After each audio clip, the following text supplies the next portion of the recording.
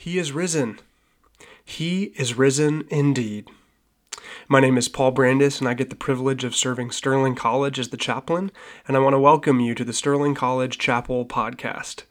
Again, this is a little different than what we get normally on this podcast feed. Typically, we use this feed to put out sermons that were recorded in chapel, but things are very different for all of us these days. And so today, Monday, April 13th, 2020, I want to come to you instead with a reading and a couple reflections centered upon what was yesterday, Easter, the holiest and most important day in our Christian faith, the day where we proclaim, He is risen. He is risen indeed. I've selected John chapter 20. All of the Gospels contain accounts of Jesus' resurrection. I think John 20 might be my favorite. Here it is now. Hear the word of the Lord. Now on the first day of the week, Mary Magdalene came to the tomb early, while it was still dark, and she saw that the stone had been taken away from the tomb. So she ran and went to Simon Peter and the other disciple, the one whom Jesus loved, and she said to them, "They have taken the Lord out of the tomb, and we do not know where they have laid him." So Peter went out with the other disciple, and they were going toward the tomb. Now both of them were running together, but the other disciple outran Peter, and he reached the tomb first. After stooping to look in, he saw the linen cloths lying there, but he did not go in. Then Simon Peter came, following him, and went into the tomb. He saw the linen cloths lying there, and the face cloth, which had been on Jesus' head, not lying with the linen cloths, but instead folded up in a place by itself. Then the other disciple who had reached the tomb first, he also went in, and he saw and believed. For you see, as yet they did not understand the scripture, that he, Jesus, must rise from the dead. Then the disciples went back to their homes. But Mary stood weeping outside the tomb, and as she wept, she stooped to look into the tomb. And she saw two angels in white sitting where the body of Jesus had lain, one at the head and one at the feet. They said to her, "Woman, why are you weeping?" She said to them, "They have taken away my Lord, and I do not know where they have laid him." Having said this, she turned around and she saw Jesus standing. But she did not know that it was Jesus. And Jesus said to her, "Woman, why are you weeping? Whom are you seeking?" Supposing him to be the gardener, she said to him, "Sir, if you have carried him away, tell me where you have laid him, and I will take him away." Jesus said to her, "Mary." She turned and she said to him in Aramaic, "Rabboni," which means teacher. And Jesus said to her, "Do not cling to me, for I have not yet ascended to the Father, but instead go to my brothers and say to them, I am ascending to my Father and to your Father, to my God and to your God." So Mary Magdalene went and she announced to the disciples, "I have seen the Lord," and she told them what he said to her. On the evening of that day, the first day of the week, the doors being locked where the disciples were because of fear of the Jews, Jesus came and stood among them and said to them, "Peace be with you." When he had said this, he showed them his hands and his side. Then the disciples were glad when they saw the Lord. Jesus said to them again, "Peace be with you. As the Father has sent me, even so I am sending you." And when he had said this, he breathed on them and said to them, "Receive the Holy Spirit. If you forgive the sins of any, they are forgiven them. If you withhold forgiveness from any, it is withheld." Now Thomas, one of the 12, called the twin, was not with them when Jesus came. So that the other disciples told him, "We have seen the Lord." But he said to them, "Unless I see in his hands the marks of the nails, and place my finger into the mark of the nails, and place my hand into his side, I will never believe." 8 days later, his disciples were inside again, and Thomas was with them.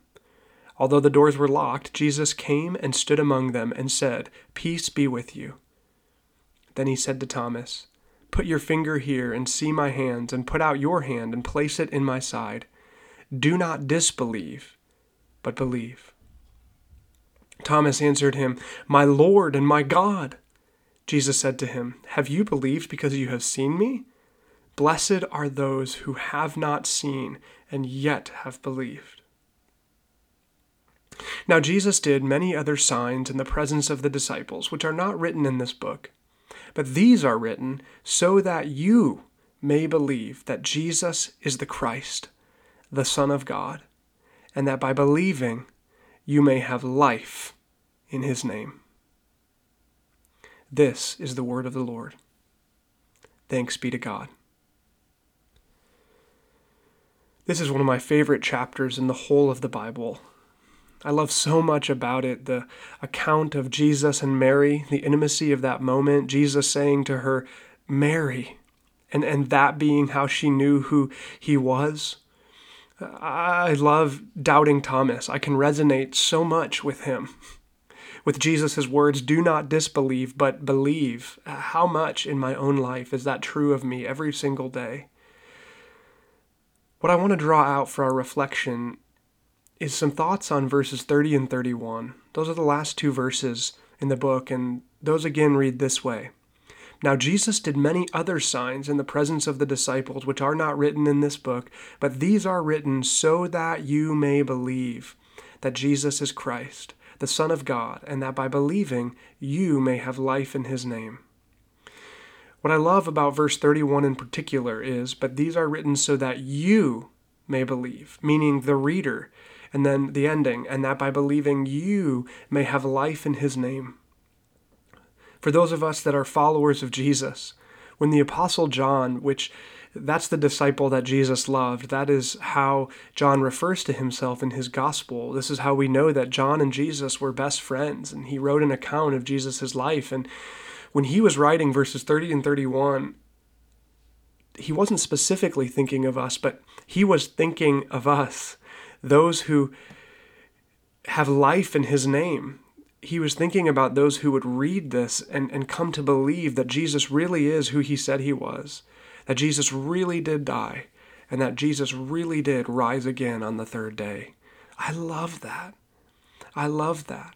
And for those of us that maybe aren't followers of Jesus, John was still thinking of you because he wrote his gospel in part so that those who are not followers of Jesus might read and be convinced, again, that Jesus really is who he said he was, that he really did die and he really did rise again.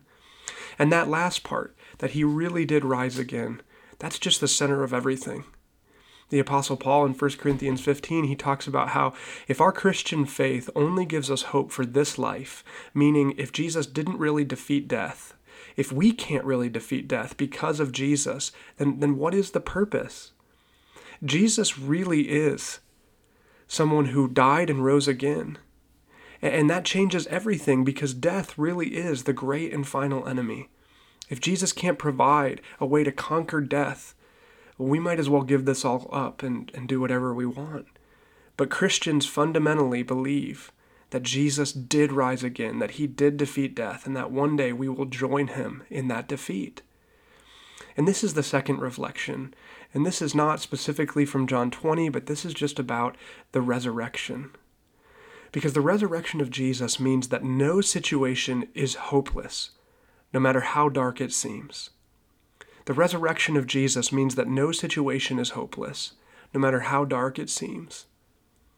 Can you imagine being Jesus' mother on Saturday before Sunday? Can you imagine being John, the disciple that Jesus loved, on Saturday before Sunday? Or how about Peter? Or any of the other one of Jesus' friends? Can you imagine being them on the Saturday before the Sunday? I can, just a little bit. I can begin to imagine what I would feel, what I would think. And I have to surmise that it would have been incredibly hopeless. But then Sunday came.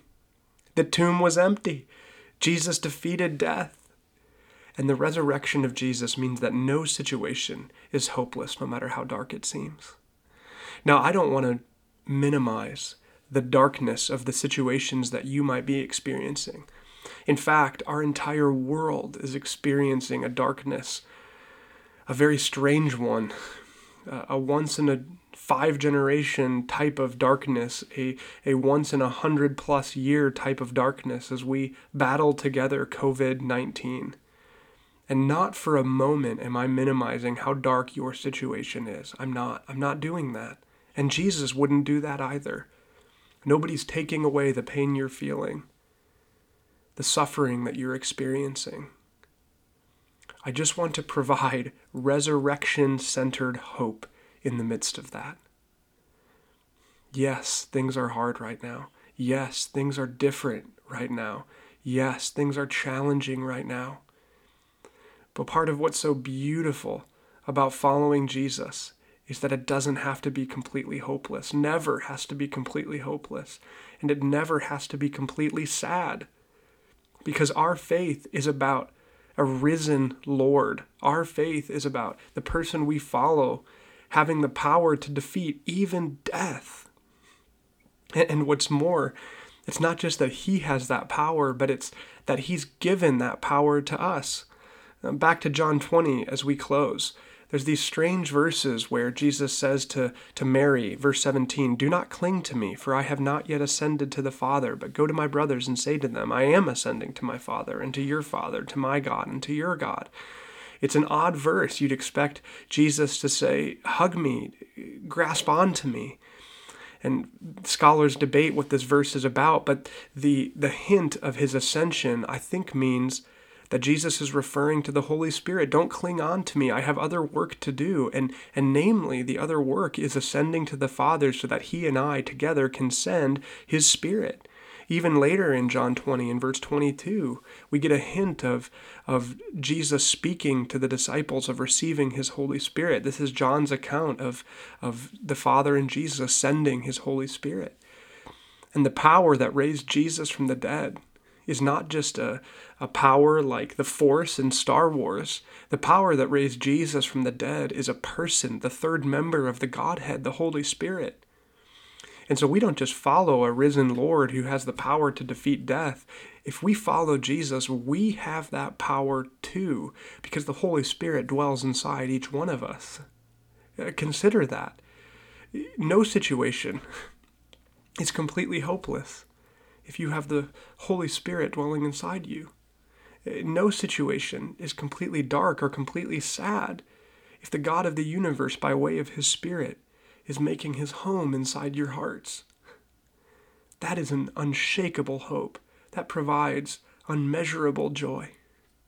And that is why Christians for thousands of years have been able to be content in the midst of difficult circumstances. That is why they have had joy in the midst of difficult circumstances. That is why they have found grounded resurrection hope in the middle of difficult circumstances, because they know that the grave is empty, that God used his Holy Spirit to raise Jesus from the dead, and then they know that God and Jesus sent that Holy Spirit to dwell in the midst of his people, and indeed dwell inside his people, where they can find hope forevermore and joy forevermore.